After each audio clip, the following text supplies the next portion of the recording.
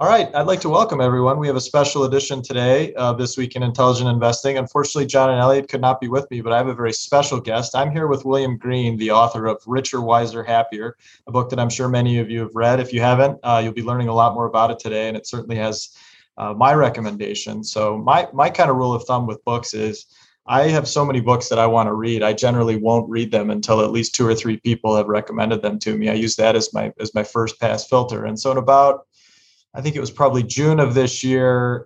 One of the best investors nobody's heard of, and he prefers it that way, so I won't name him, came to me and said, "Hey, I've read this book. Have you read it yet?" And I said, "No, that's really interesting." And so I kind of put it on my list, but I hadn't gotten to it yet. And then no less a person than John Mihaljevic, the proprietor of this podcast, sent me a copy of it a few weeks later. And I said, "Okay, that's enough for me." So I bumped it right to the top of my list. So, William, I thought it was a great book. Congratulations. I thought it was wonderful. Thank you for joining us today.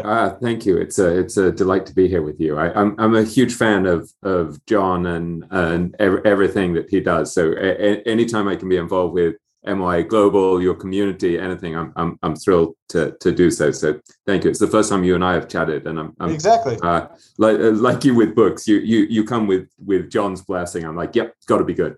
Exactly. Yeah, no, it's great to have those filters with people you just trust unequivocally, where you know whatever they recommend, it will be good. So by way of background, William wrote this book. Before that, he wrote The Great Minds of Investing, which came out, I guess, 6 or 7 years ago. You've now kind of made a career, it seems, out of being sort of an in-depth profile writer on the best investors in the world. Before that, you were actually at a series of journalistic endeavors, including Time Magazine, which I want to talk about.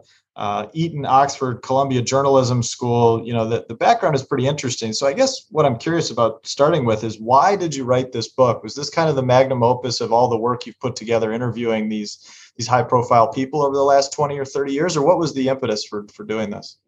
Yeah, I looked back and I realized I've interviewed some extraordinary people going back really to my 20s when I started to, I'm now 53. So I started interviewing people like Sir John Templeton and Fayez Sarofim and Peter Lynch and Jack Bogle.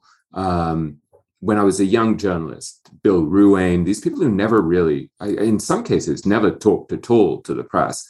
And they were extraordinary people. I would go off and I'd interview Michael Price, for example, about his mentor who had influenced him, or right. I'd interview Bill Miller about who his greatest influences were. And there were people like Ludwig Wittgenstein and William James, the philosopher. And so I just became really fascinated by these people. And then when I worked on The Great Minds of Investing, it was a collaboration with an extraordinary photographer, Michael O'Brien. And so I was writing these relatively short profiles. They were 800, 850 words. And I met more extraordinary people through that. And so then I started looking back and thinking, okay, I've met some of the greatest thinkers in the investment world, not just great investors, but extraordinary minds. And I thought, well, what have I actually learned from them? And I started thinking, well, these aren't just extraordinary money managers. They're not just people who are able to kind of line their pockets brilliantly. There's this elite group of people who, A, they defy gravity by beating the market of many years, but B, they have extraordinary worldly wisdom, to use Munger's phrase, which I think he borrowed from John Maynard Keynes. These are people who are an incredible filter for thinking about, as Charlie would say, what works and what doesn't work and why. And so what I wanted to do was to say, okay, if I go back and I draw on the greatest interviews that I did over my career, these things where I interviewed someone like Bill Ruane 20 years ago, or Peter Lynch or Jack Bogle, and then I go big on all of the most interesting people that I can interview now, I could come up with something really pretty special where I can actually synthesize the most important things that I think we need to learn from these people. So I started to do things like arrange to go to India with Monish Pabrai, for example. So I'd written about him briefly for The Great Minds of Investing, but I then went for 5 days with him to India. And I traveled with him to Omaha before, with him, Guy Spear, for the Berkshire Hathaway annual meeting. And I'd interviewed him in Irvine, California at his office there. And suddenly I'm like, okay, so if I really want to do a deep dive and write about cloning and why the idea of cloning is so interesting and how it applies to every other area of life, I can actually just concentrate on that for months. And likewise, I can go back and interview Howard Marks for another 3 hours. And, right. and so So I just kept doubling down on the most interesting, thoughtful people that I'd encountered in the investing world over the last 25 years. And then I just was trying to distill in my own mind and for readers what you can learn from these extraordinary people, not only about how to get rich, but actually about how to think better and much more counterintuitively, actually how to live more wisely. Because if you think about people like Charlie Munger or Howard Marks or Monish, they're extraordinary guides to what actually constitutes a successful and abundant life, and where things like morality and ethics fit into an abundant life, and how to work with other people, and how to deal with your failures or adversity or difficulty. So in a way, what made this book really exciting, but also really overwhelming to work on, was that I actually had this kind of wildly ambitious hope for it, where I was really trying to share everything that was most important that I had learned over the years. And then I think partly because then we got to this period where COVID struck, which was sort of right towards the end of the book project, because I took about the book probably took me about 4 or 5 years, but towards the end, I started to have these kind of intimations of my own mortality, and to think, well, God, this is an uncertain world. I don't know how long I'm going to live. And so I just kept thinking, let me create something that's of enduring value. So I think sometimes you see people writing books and you have this sense that they're doing it kind of to boost their brand or to make a killing or something, exactly, which is always the kind of futile hope with book writing. There was something kind of ridiculously ambitious and grandiose about it, where I actually was trying to write something that would be of enduring value. And I was thinking of there's a great novelist, a wonderful novelist called Ford Madox Ford, who was very close to people like Joseph Conrad. And he wrote an enormous number of books. And there was one point where he said, I sat down at the age of 40 to show what I could do. And he wrote this book, The Good Soldier, that's one of the great novels of the last century. And so to some extent, I thought, I've spent so much of my life editing stories for magazines, writing stories. I've done so much ephemeral stuff that was sort of superficial, where I was just kind of trying to make a living and get by. Let me try to do something that's really worthwhile, that might have enduring value. And so, your readers will probably look at it and your listeners will look at the book and be like, God, I can't believe how trite and superficial it is. That's what he could sit down and do. But that was what I was trying to do. I was trying to create something of enduring value. No, that makes total sense. And one of the things that I'm most interested then is how you went about doing it. I mean, you obviously pulled together disparate sources over many, many years. What kind of tips and techniques did you have? I was fascinated to read, I don't know if you read it, but Bob Caro, the famous biographer, wrote this book called Working a few years ago, where he went into painstaking detail about how he actually completed the work and the way he took notes and the way he researched. What were some of your tips and tricks that you employed for this? Did you use a lot of audio recording, written notes? Yeah. I mean, how do you keep it straight? Because you're in the presence of these brilliant people. It's probably hard to keep up in some sense with what they're thinking. And it's probably hard to remember years later what you were thinking in the moment. So what do you do to contextualize it all and remember it? Yeah, it's a good question. Caro is extraordinary, by the way. His Lyndon Johnson biographies are just consummate biographies. That's one of the enormous problems, is when you're writing something really in depth and you're really spending a lot of time interviewing people, well amount of material, and it's not tidy. Nothing about my life seems very tidy. Everything is a little disorderly. My mind's all over the place. And so even there would be things where I would be like, okay, so I'm writing about Peter Lynch. Where the hell is my transcript of my interview with Peter Lynch from all those years ago? Those sort of things that if you were a hyper efficient sort of accountant type, right, would all be beautifully filed. I would be like, God, I don't know. But in a way, that the scatteredness of my mind is also why the book is full of things from people like Marcus Aurelius and Seneca and Shakespeare and stuff like that, because also the fact that my mind is all over the place means I've read an extraordinary amount of stuff and I'm seeing these weird connections. So if I'm writing about something like cloning, which is this idea from Monish of basically reverse engineering the best that other people have already figured out and then replicating it. I'm looking at all of these different fields. I'm looking at Marcus Aurelius and I'm thinking, oh, look, he's cloning. Look at these 16 or 17 people he writes about at the start of his book. Sure. He's essentially cloning their virtues. And then I'm reading an extraordinary memoir by Oliver Sacks, and I'm thinking, wait a second, he's cloning this great psychologist and author A.R. Luria. And then I read A.R. Luria, who is this great Russian psychologist, and I'm like, oh, that's interesting. He's cloning Walter Pater, who was this 19th century writer of a book called Imaginary Portraits. So that scatteredness is a real problem and at the same time a real virtue. And I think that's often the case with everything that we do. It's like our greatest flaws are also often our greatest virtues and vice versa. And so for me, there was always this sense that the topic was kind of flying away from me, that I didn't have control. And so what I was doing is I was gathering string over a long period of time where I would say, okay, I know that cloning is going to be a really important idea. And anytime I would encounter anything to do with that, I would kind of put it in a Microsoft file because I'm super untechnical. And so I have no technological skills at all. And I would think of these in really unromantic terms as a kind of bucket. So I'd think, okay, here's my cloning bucket. And so for each chapter, I think there ended up being 9 or 10 chapters, including the introduction and epilogue, I would just be gathering stuff and putting it in that bucket. And so then, for example, if I'm writing about Charlie Munger, for example, there's a very long chapter about Charlie Munger and how to avoid stupidity, basically how to reduce standard stupidities. Everything I come across in all the books that I'm reading and all the interviews, I'm just putting in there.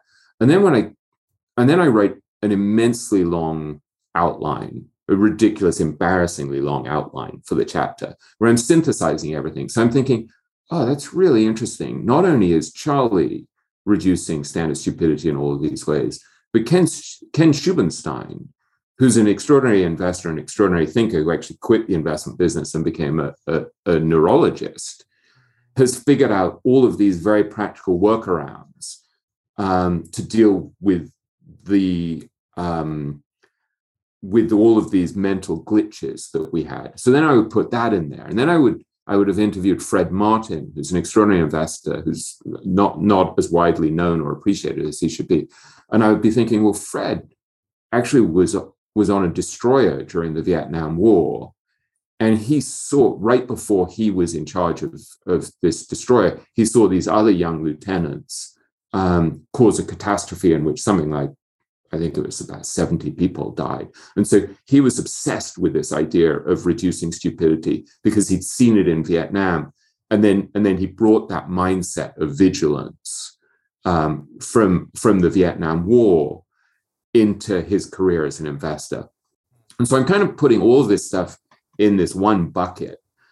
And then I'm kind of synthesizing it in the outline. And then it just takes months to write, to work through these ideas. And so something like the chapter on Nick Sleep and Case Zakaria, his partner, who'd never really been interviewed or talked about how they beat the market by 804 percentage points over 13 years, that probably took me about 5 months. So that was based on multiple interviews with Nick Sleep, a long interview with Zach as well.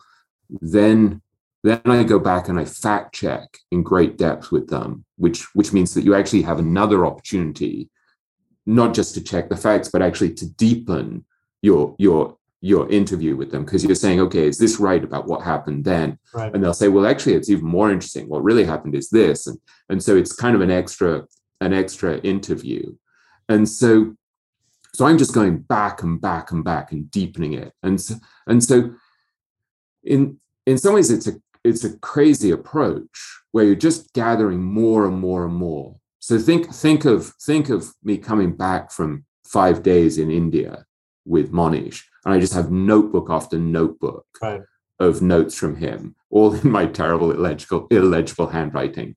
Then I have a bunch of recordings from times I've met with him in Irvine and elsewhere.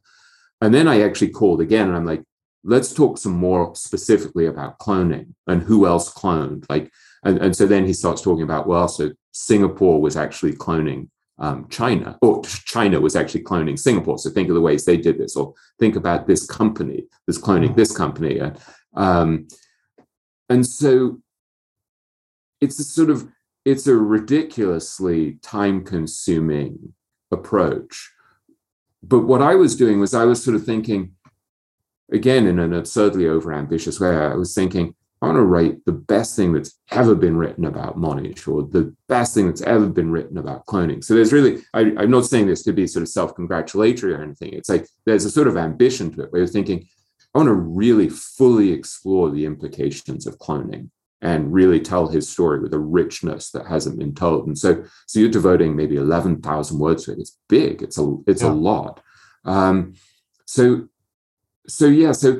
I was going for kind of deep intimacy with these people where you're really getting inside their minds. You're not, sometimes with journalism, there's a tremendous emphasis on objectivity and impartiality. And you sort of feel, well, if I'm writing about Monash, I've got to attack him as well to show that I'm balanced. I'm not doing that. I'm trying to get deeply inside the mind of an extraordinary person and say, this is how he thinks. This is what I've learned from him. This is what I think you can learn from him. And so I'm working through those ideas in my own mind and really trying to explain, this is what it means. This is what you can take from Monash. And so one of the peculiarities of the book also is that every chapter has a kind of summary section at the end, but it's not like a tedious summary section that you see in some books where you're just like, this point, this point, this point, this point. It's like,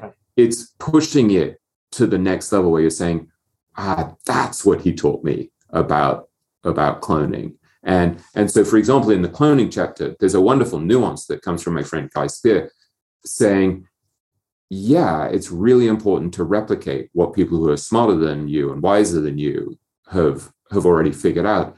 But it really has to be in tune with your own temperament and character and talents. And that's such an important nuance. Or, for example, Guy then read the whole manuscript before it was published. And he said to me, I really worry when you use Monash's phrase, shameless cloner, to describe himself, that you're underestimating both the ferocity and intelligence with which he's cloning. And so then I would include that in a footnote. So there's this kind of constant layering on of more detail and more nuance. We're really trying to write something that's kind of true and complex and nuanced. And that's what makes it so difficult as a writer to just keep control of that. I'm sure it is. Yeah. And I actually thought the footnotes, as an aside, I thought the footnotes and the end notes were actually really good, because that's kind of how my mind works too. And I wonder, for lack of a better term, you have like the perfect classical training, right? Eton, Oxford, Columbia Journalism School. But then you mentioned the non-objective perspective, the footnotes and the end notes. I would imagine some of your journalism professors would probably push back on that, but I found them to be totally wonderful. But going back to they're just a rabbit hole you can go down for days. I mean, I've read probably the vast majority of the books that you referenced in there, but I've already got a list running of several books and things that I haven't read that you pointed out that just sound incredible that I've missed. And that's the beauty of it, right? I mean, if you can capture all the good things and then still point out new things to somebody who's read most of it, I think that's the sign of really good, deep work. So I think the end notes alone would be, I'm probably going to include it in my MBA class next year. Is just, here's how you do deep research. Oh, that's lovely to hear.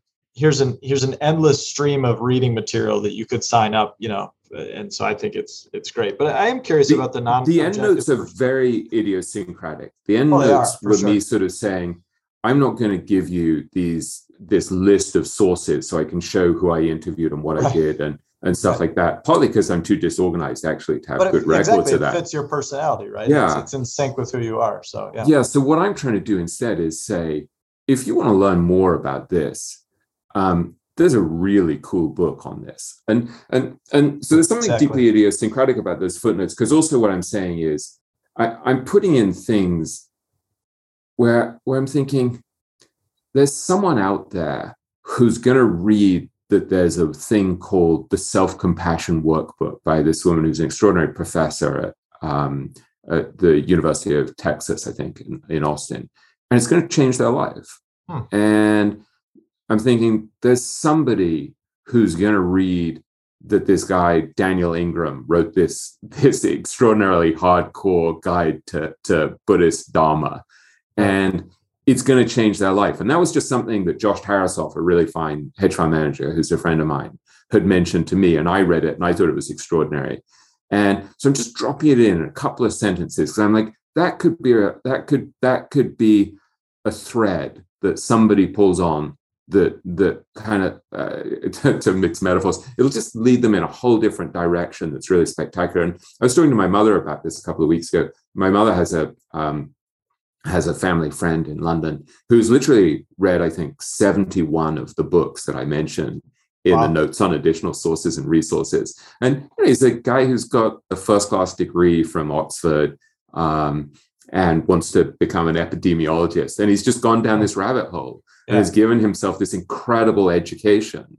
Yeah. And there's something really wonderful. So yeah, I love the fact that certain people fall down that rabbit hole. They will. No, people will definitely fall down this rabbit hole. And in terms of lasting, permanence, you mentioned trying to create something of lasting value. I always tell people that's the best contribution that any good journalist or writer can contribute. It's just like a teacher, right? We all have that one teacher that you look back on your middle school, high school, college years that changed your life. And the same, I think, is true for a lot of us in reading books. I always tell people when they ask, I was in business school and didn't know the first thing about investing. And I read Roger Lowenstein's book, The Making of an American Capitalist, which you referenced several times in footnotes and endnotes, which I think is still one of the best business books I've ever read.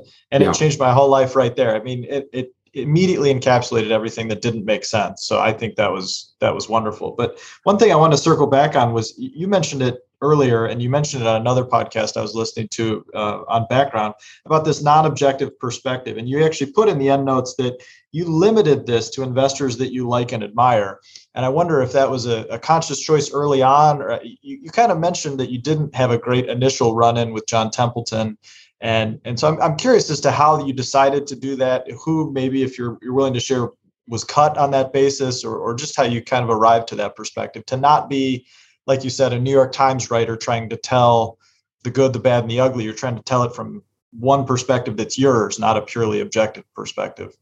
Yeah, it was a very idiosyncratic choice on my part, where I just decided I'm going to write about people I admire who I think are really interesting and are not just gifted money makers. And so I interviewed more than 40 people specifically for the book. And then there were all of the other people I'd interviewed over the last 25 years. So I had an enormous number of people to choose from.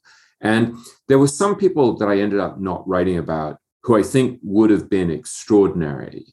And maybe I just didn't have the kind of depth of material, or maybe, there were one or two people, like, I write about Bill Miller throughout the book, and someone asked the other day, like, how come you didn't write a whole chapter about Bill?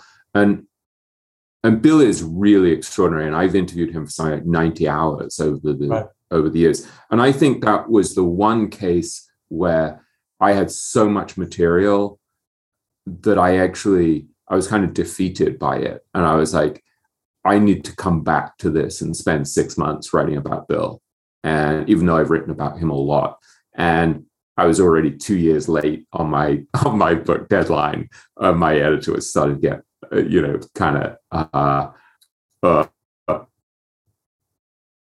and I kept writing more. I mean, I kept, even after I had handed in the book and it was approved and accepted and they were really happy with it, I then just turned in that 10,000 word section on notes on additional sources and resources that we just discussed. My editor was like, well, I think I can ask for more paper and to expand the book. Let me see. And then I wrote an introduction. I wrote the introduction last, which was long. Sure. And I jammed in loads more interviews there. So I just kept adding stuff. And so Bill Miller is the one person where I think I really wish I had had time and space to write 10, 15,000 words. And I'll write about him later. I mean, Well, I still the write good about news it a is lot. we actually I submitted, or I asked people on Twitter what would you like to hear about, and the most common question I got was, is there going to be a sequel? Because I think there's a lot of demand out there to turn this into almost a Market Wizard style series. So Thanks. I think you have plenty of room to do another one of these, or maybe two or three more at least. Yeah, there are extraordinary people still to write about. And, I had extraordinary interviews, say, with someone like Jeff Gundlach, where I spent about 3 hours with Jeff Gundlach, and he has an incredible mind. And I'd like to write up more length about someone like Jeff. He's a brilliant guy, and I didn't. But I don't know, to some degree, I was writing very much about people who embodied certain ideas that I thought were incredibly helpful. And so there are two different ways of going about this that I can think of. So if you apply cloning and you start to say, okay, let me look at other books that are extraordinary, that I should be reverse engineering, you start to look at books by people like Malcolm Gladwell, Michael Lewis, Oliver Sacks, Atul Gawande, these really good writers. So I did this where I was looking at, okay, how are they exploring ideas? And so there's one approach where you write a profile and then the ideas kind of come out of that, which is what someone like Oliver Sacks, who's really wonderful, does in books like An Anthropologist and Mars, on Mars, I think. And then there's this other approach that someone like Gladwell has, where it's more thematic. You have an idea like the tipping point, and then you, or Blink, and then you illustrate it with individual stories, companies' stories, stuff like that. And that was sort of the way that I went in the end. And so everyone I was writing about illustrated an idea. I was writing about this idea of reducing standard stupidities, or the idea of simplicity.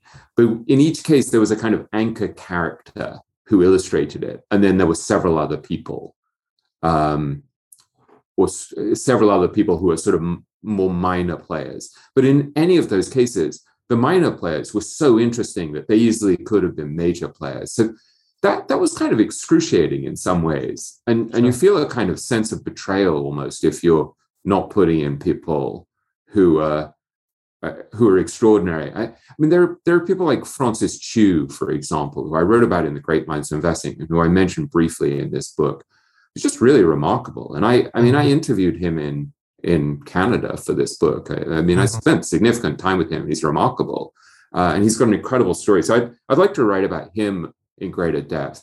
Then there are people like I don't know, like I spoke to someone like Li Lu, who's extraordinary, and then he kind of decided, I don't really want to be quoted on the record. And so, I hope that I'll get to write about Li Lu down the road. I think he's extraordinary, a fascinating guy, brilliant mind, brilliant investor.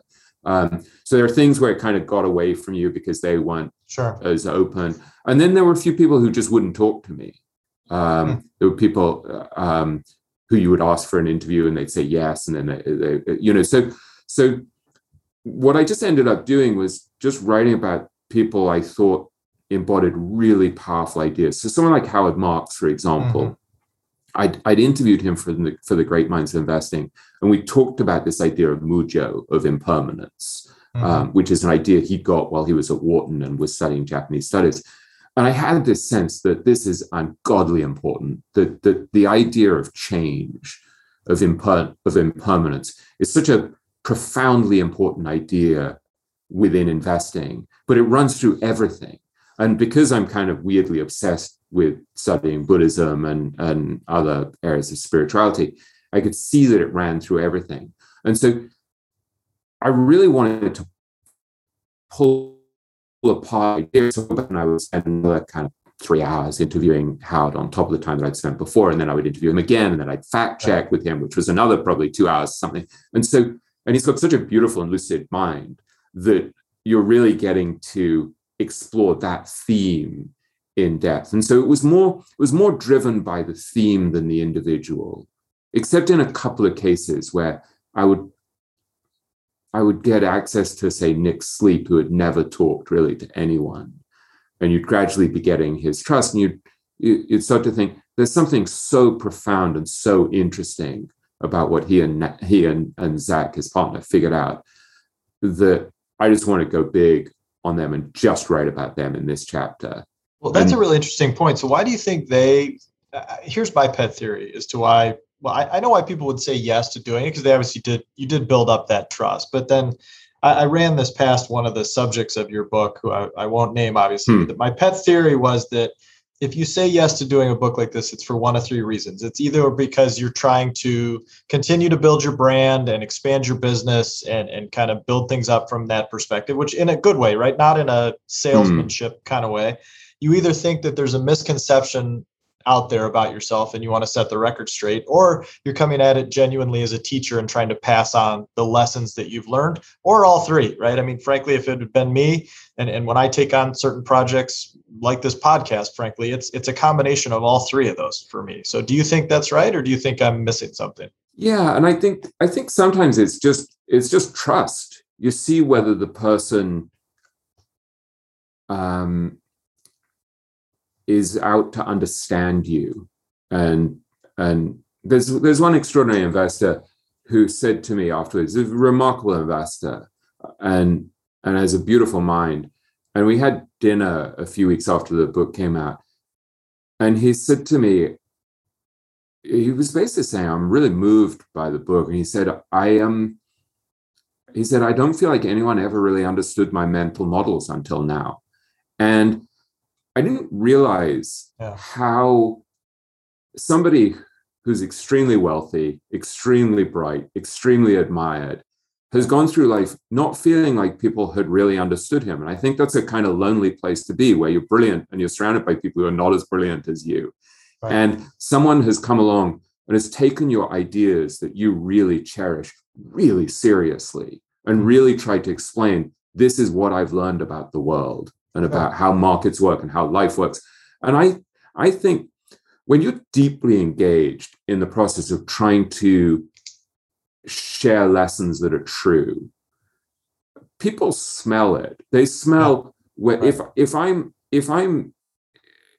doing the interview and it's clear that my mind is on my brand or my success or something like that, I think people smell it. And if I'm in the interview and I'm saying, I've had this failure in my life, I've had this setback that's been really painful, and I can see that you've had these setbacks and failures and public embarrassments in your life, and I'm just wondering, how the hell do you deal with it? Like, where do you get your resilience? Where do you get your stress? Because when I went through this is how I felt, and I'm like, and they can tell whether you're pursuing truth. And so I when I wrote The Great Minds of Investing, I interviewed Michael O'Brien, the photographer, to write an introduction in which I would talk about him. And he gave me a really fascinating account of how he takes photographs of people like, Charlie Munger and Buffett and all of these giants. And he said to me, he's just deeply engaged. He said during a photo shoot, he might take 200 shots, and he doesn't really talk. He'll just sort of motion to move to the left or to move to the right or lift up their chin or something. He doesn't let them smile. And he said, because he's so intensely engaged, they're engaged. And I think that for me was a kind of revelation. I was thinking, oh, that's kind of what I do with writing or interviewing. I think I just really care. And I think people feel that. And so I was surprised with someone like Li Lu, because I think Li Lu doesn't have the ego to say, well, yeah, I need to get publicity, and he doesn't need to build his brand, and he doesn't need to gather assets. So there's something kind of wonderful about the fact that he didn't want to talk on the record, that it's like he's got his ego under control. But on the other hand, I sort of feel when you've got to that position and you're as smart as he is and as wise as sensible, there's a really strong argument for tilting towards just being a teacher and just saying, let me share with you what I've learned. And so, I mean, that's why I would love to write about someone like that down the road, because I think he's just got extraordinary ideas. And I don't know, I had a lunch recently with Yen Liao, who I'd never met before, who someone introduced me to. And again, I'm like, there's a guy who just has a lot to teach. He's just a really, really smart, thoughtful, wise person. And so those are the people I tend to be really drawn to, who are not just really good money managers, but have thought really deeply about what it means to have a successful life and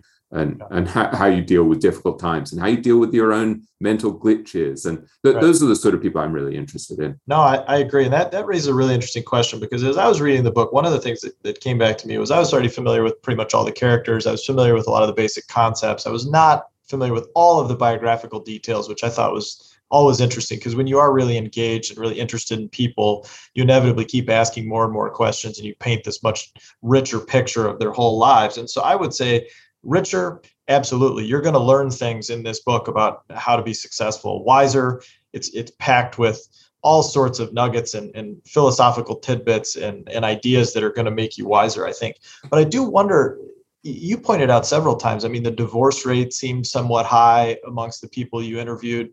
They all face setbacks. Look, we all face setbacks in life, right? And whether it's divorce or a health emergency or whatever, I mean, that's all going to happen. But do you think that the people you interviewed were actually happier, or do you think this was more about the setbacks that they were able to overcome and ultimately end up in a happier place, even if they weren't necessarily happier along the way?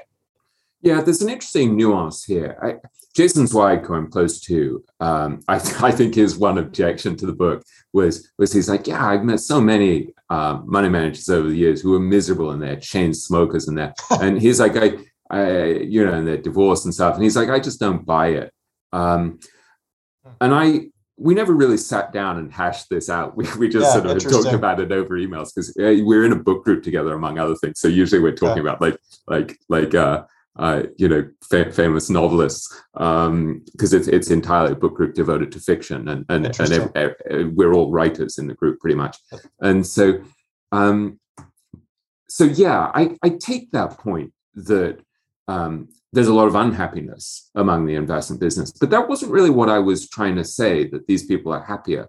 What I was really trying to say is that they point you towards, when you study their lives and you unpack their lives, it points you towards what makes for a happy and abundant life. And so when you look at someone like Tom Gaynor or Mohnish Pabrai or Arnold Vandenberg or Charlie Munger or Nick Sleep, you get a sense of why their lives are deeply fulfilled, or why they tend to be happy, or what they do that kind of works. And when you see people, so for example, think of someone like Charlie Munger saying, so Charlie's been through a lot, right? I mean, Charlie lost his first child to leukemia, which is devastating. He had divorce, he lost his eye. I mean, it's not like, Charlie's life has been an extraordinary success, but it's certainly not been a straight upward trajectory. Right. But Charlie said something that was very powerful to me, which I quote in that chapter, where he said, the idea of thinking of life as a series of adversities that give you an opportunity to behave well or badly is a very, very good idea. And what he also said, which I didn't quote, was he said, and it's an especially good idea when you become old, because those adversities come thick and fast, because you start to see your health deteriorating, you see your friends dying. I mean, it's very painful. And so that idea of looking at life as a series of adversities that give you an opportunity to behave well or badly is a very profound observation that points you towards having a wiser approach to life. Or think of when I asked him what we can learn from him and Warren about what it takes to have a happy life, he immediately started talking about relationships. And he said, I've been a good partner to Warren, and he's been a marvelous partner to me. And he said, our system is simple. He said, to have a good partner, be a good partner. Right. And likewise with marriage, if you want a good spouse, deserve one. Those are incredibly wise insights. If you really think deeply about those ideas,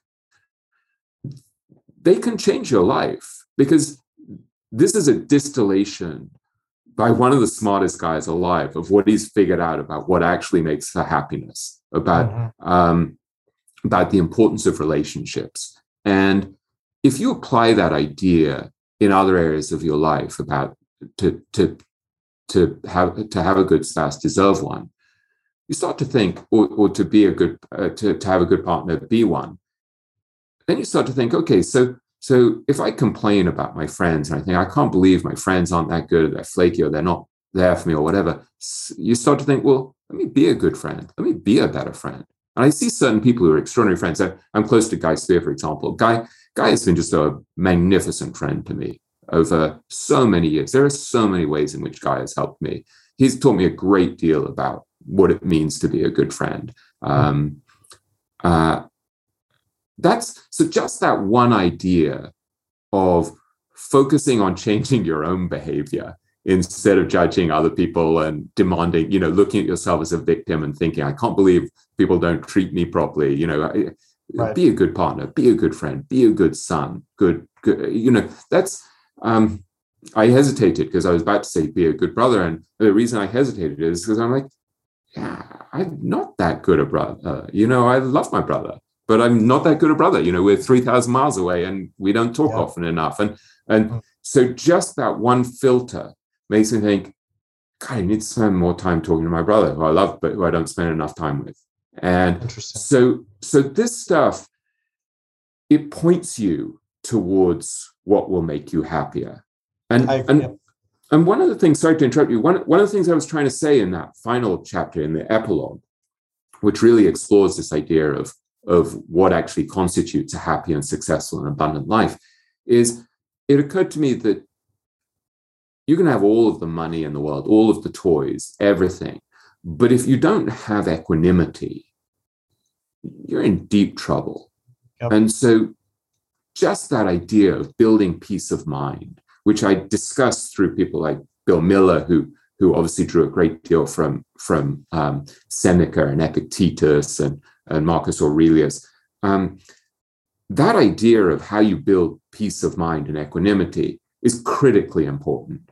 And so again, that points at what will make for a happy life. Then likewise, I end the book by writing about Arnold Vandenberg, who I describe basically as the most successful human being I'd met in the investment business. And one of the reasons Arnold is so extraordinary is that he took control of his inner landscape. And so he focused a lot on how he speaks to himself, on his subconscious mind, but he also focused tremendously on how he treats other people.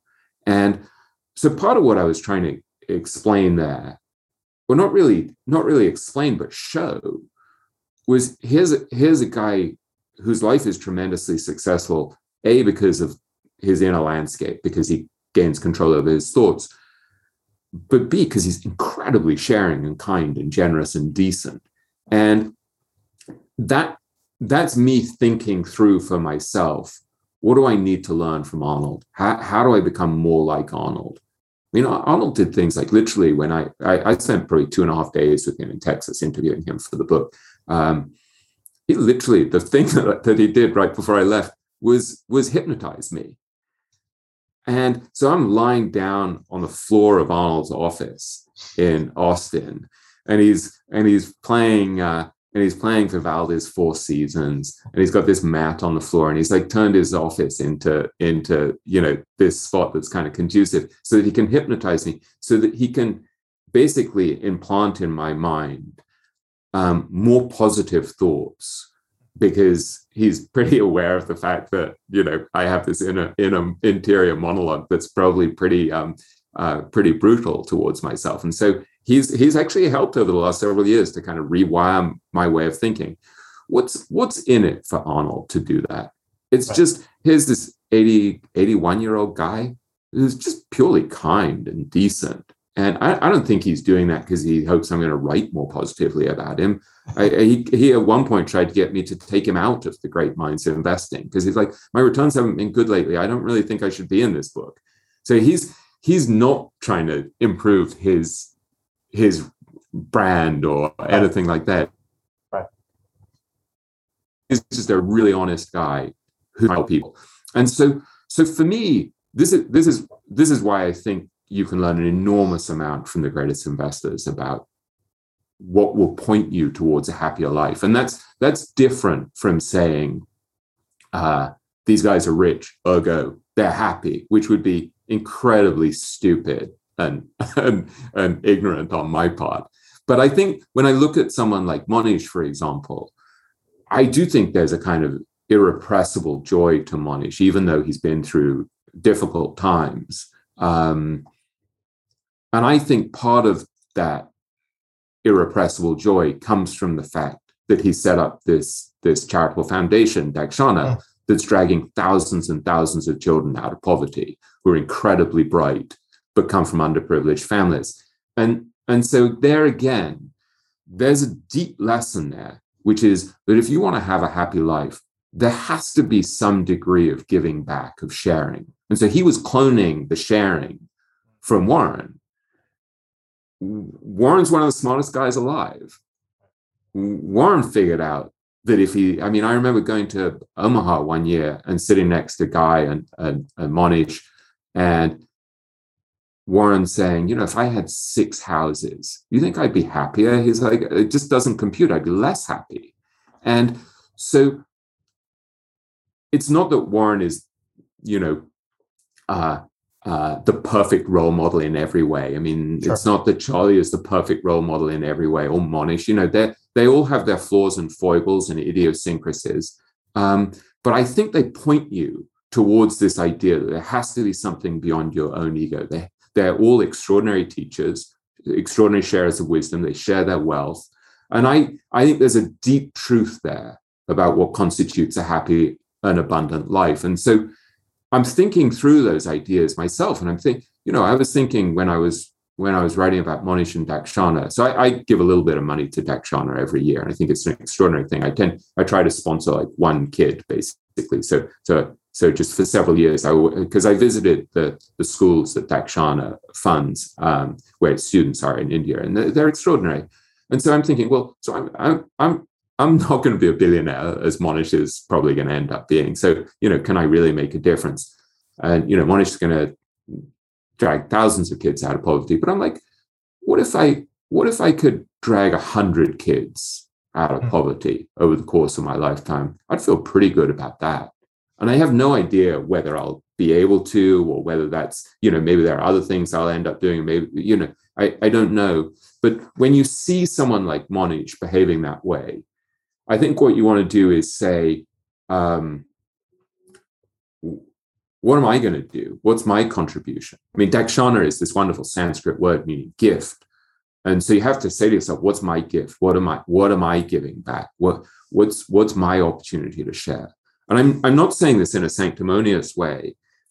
I actually think what's really interesting about the greatest investors is because they're so brutally pragmatic, they look at this stuff in pretty unsentimental terms, and they're like, my life is going to be much happier if I share more. And so I don't know, I see this great wisdom in people like Arnold or Tom Gaynor or Nick Sleep. I mean, I talked to Nick Sleep a few weeks ago for a couple of hours, and Nick's a really wonderful human being, I think, very special human being. And one of the things he's thinking through at the moment is, what's the way that I can give away money that will have the most lasting impact on society? What will do the maximum amount of good? So one of the things he's thinking about is, should I really be focused, say, on early intervention in kids' lives? Because if you can help kids early in their lives, the ramifications are so enormous. It helps them on every level and helps society on every level. So he's applying this brilliant brain that figured out how to crack the code of the markets to try to crack the code of how to give away money in a way that creates maximum benefit for society. So when I look at Nick, I think he's a happy bloke who has good relationships with his family and his friends, and he's admirable, and he's got a sense of honor. And I think probably he likes himself, partly because of the way he behaves, that there isn't a sort of secret sense of sort of shame and guilt that all he's doing is just making an enormous amount of money and then buying Ferraris with it. And I don't have any objection to the buying of Ferraris. I look at Monish's Ferrari, it's beautiful.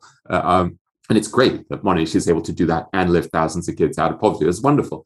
But I think it makes you think much more deeply about what's going to constitute a worthwhile and worthy and valuable life. And I love the idea from Nick Sleep and Kay Zakaria of destination analysis, where they applied this to companies, but it applies equally to your own life, where you say, okay, what's a desirable destination for Costco or Amazon or Berkshire Hathaway? And are they doing the things that are going to get them to that desirable destination? And that kind of analysis led Nick and Zach to have 40% of their fund in Amazon, which they paid $30 a share for. I mean, it was an enormous investment that worked out incredibly well. And Zach, when I last talked to him, had 70% of his personal portfolio in Amazon because he's just never sold any of it. But they apply that same way of thinking to their own lives. So Nick would say, what's a desirable destination for my life? So if I think of if I think of what I'm going to be at 80, he's like, do I want to have 4 houses and a jet and a yacht? Or do I want to look back and think, I managed the money in an honorable, high quality way. I treated my partners in a high quality way with integrity.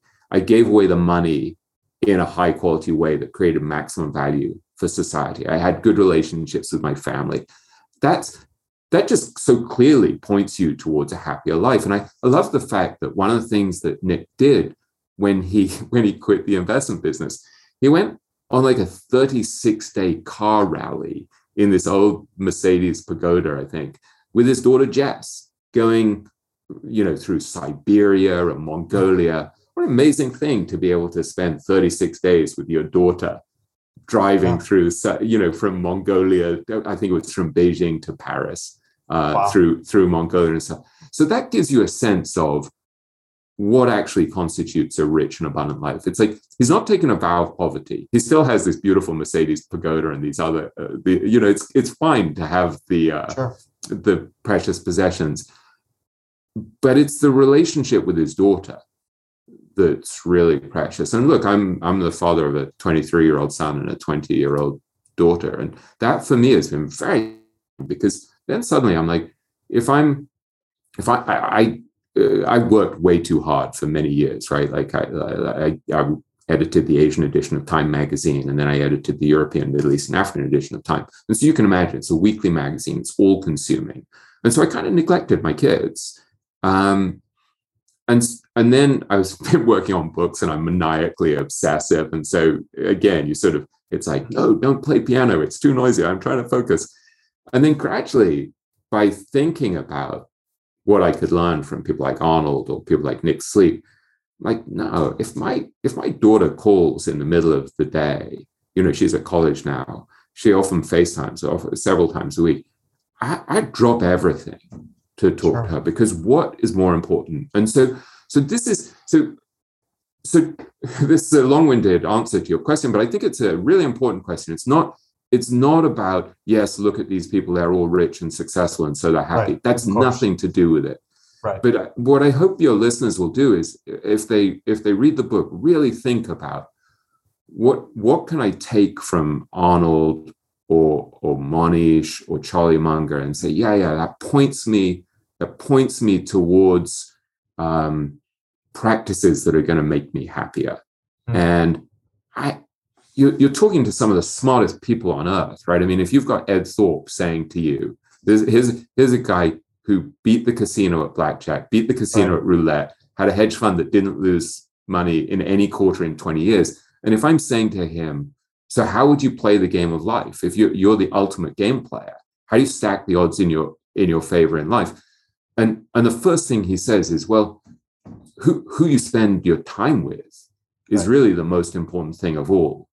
And here's a guy who was married for over 50 years, right before his wife died, if I remember rightly. I mean, Charlie Munger read Ed Thorpe's memoir, and I remember he said to Monish, it's a love story. That's a really interesting interpretation. At some level, it's a love story. And so that I take really seriously when I see Ed Thorpe, who's one of the 2 or 3 brightest people I've ever met, probably, saying it's all about relationships. That's like, oh, let me reorient. And so then suddenly I think, well, my book group, for example, is not a side issue and a distraction.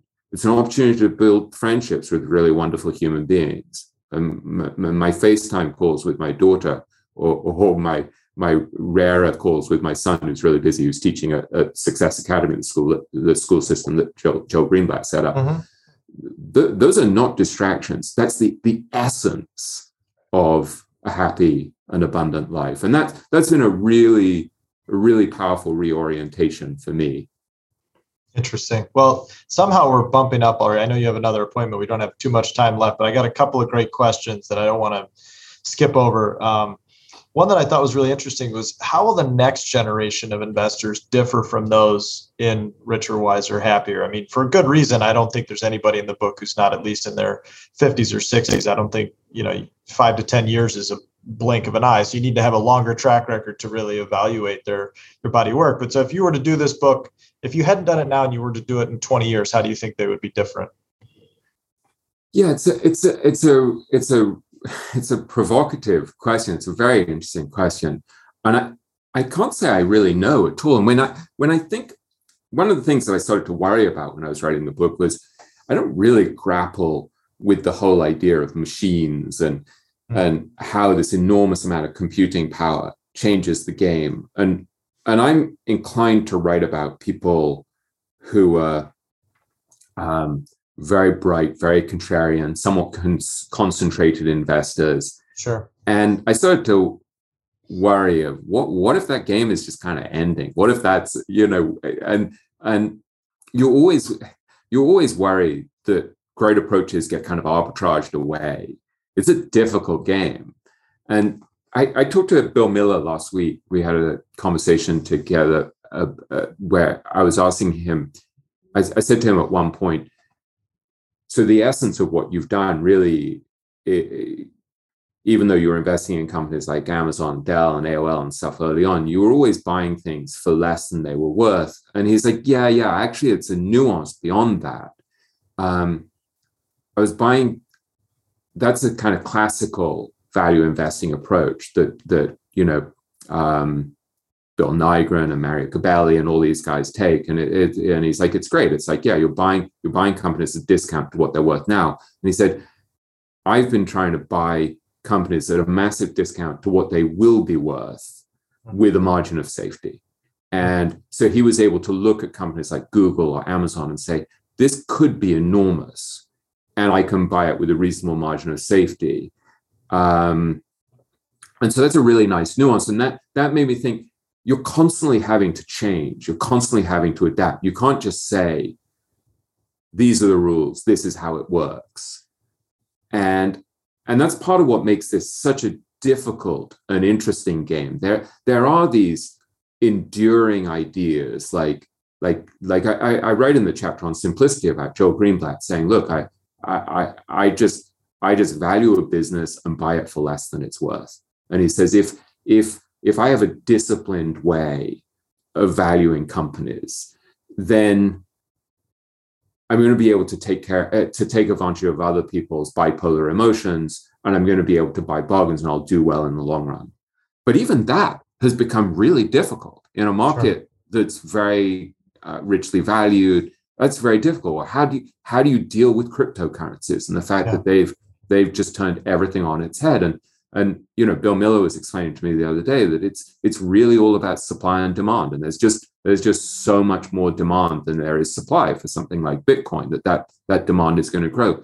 And that's really interesting to me, that you're having to understand the rules that exist, the lessons, how to play the game. You're having to decode what people like Buffett and Munger and Ben Graham and Howard Marks and Joel Greenblatt figured out.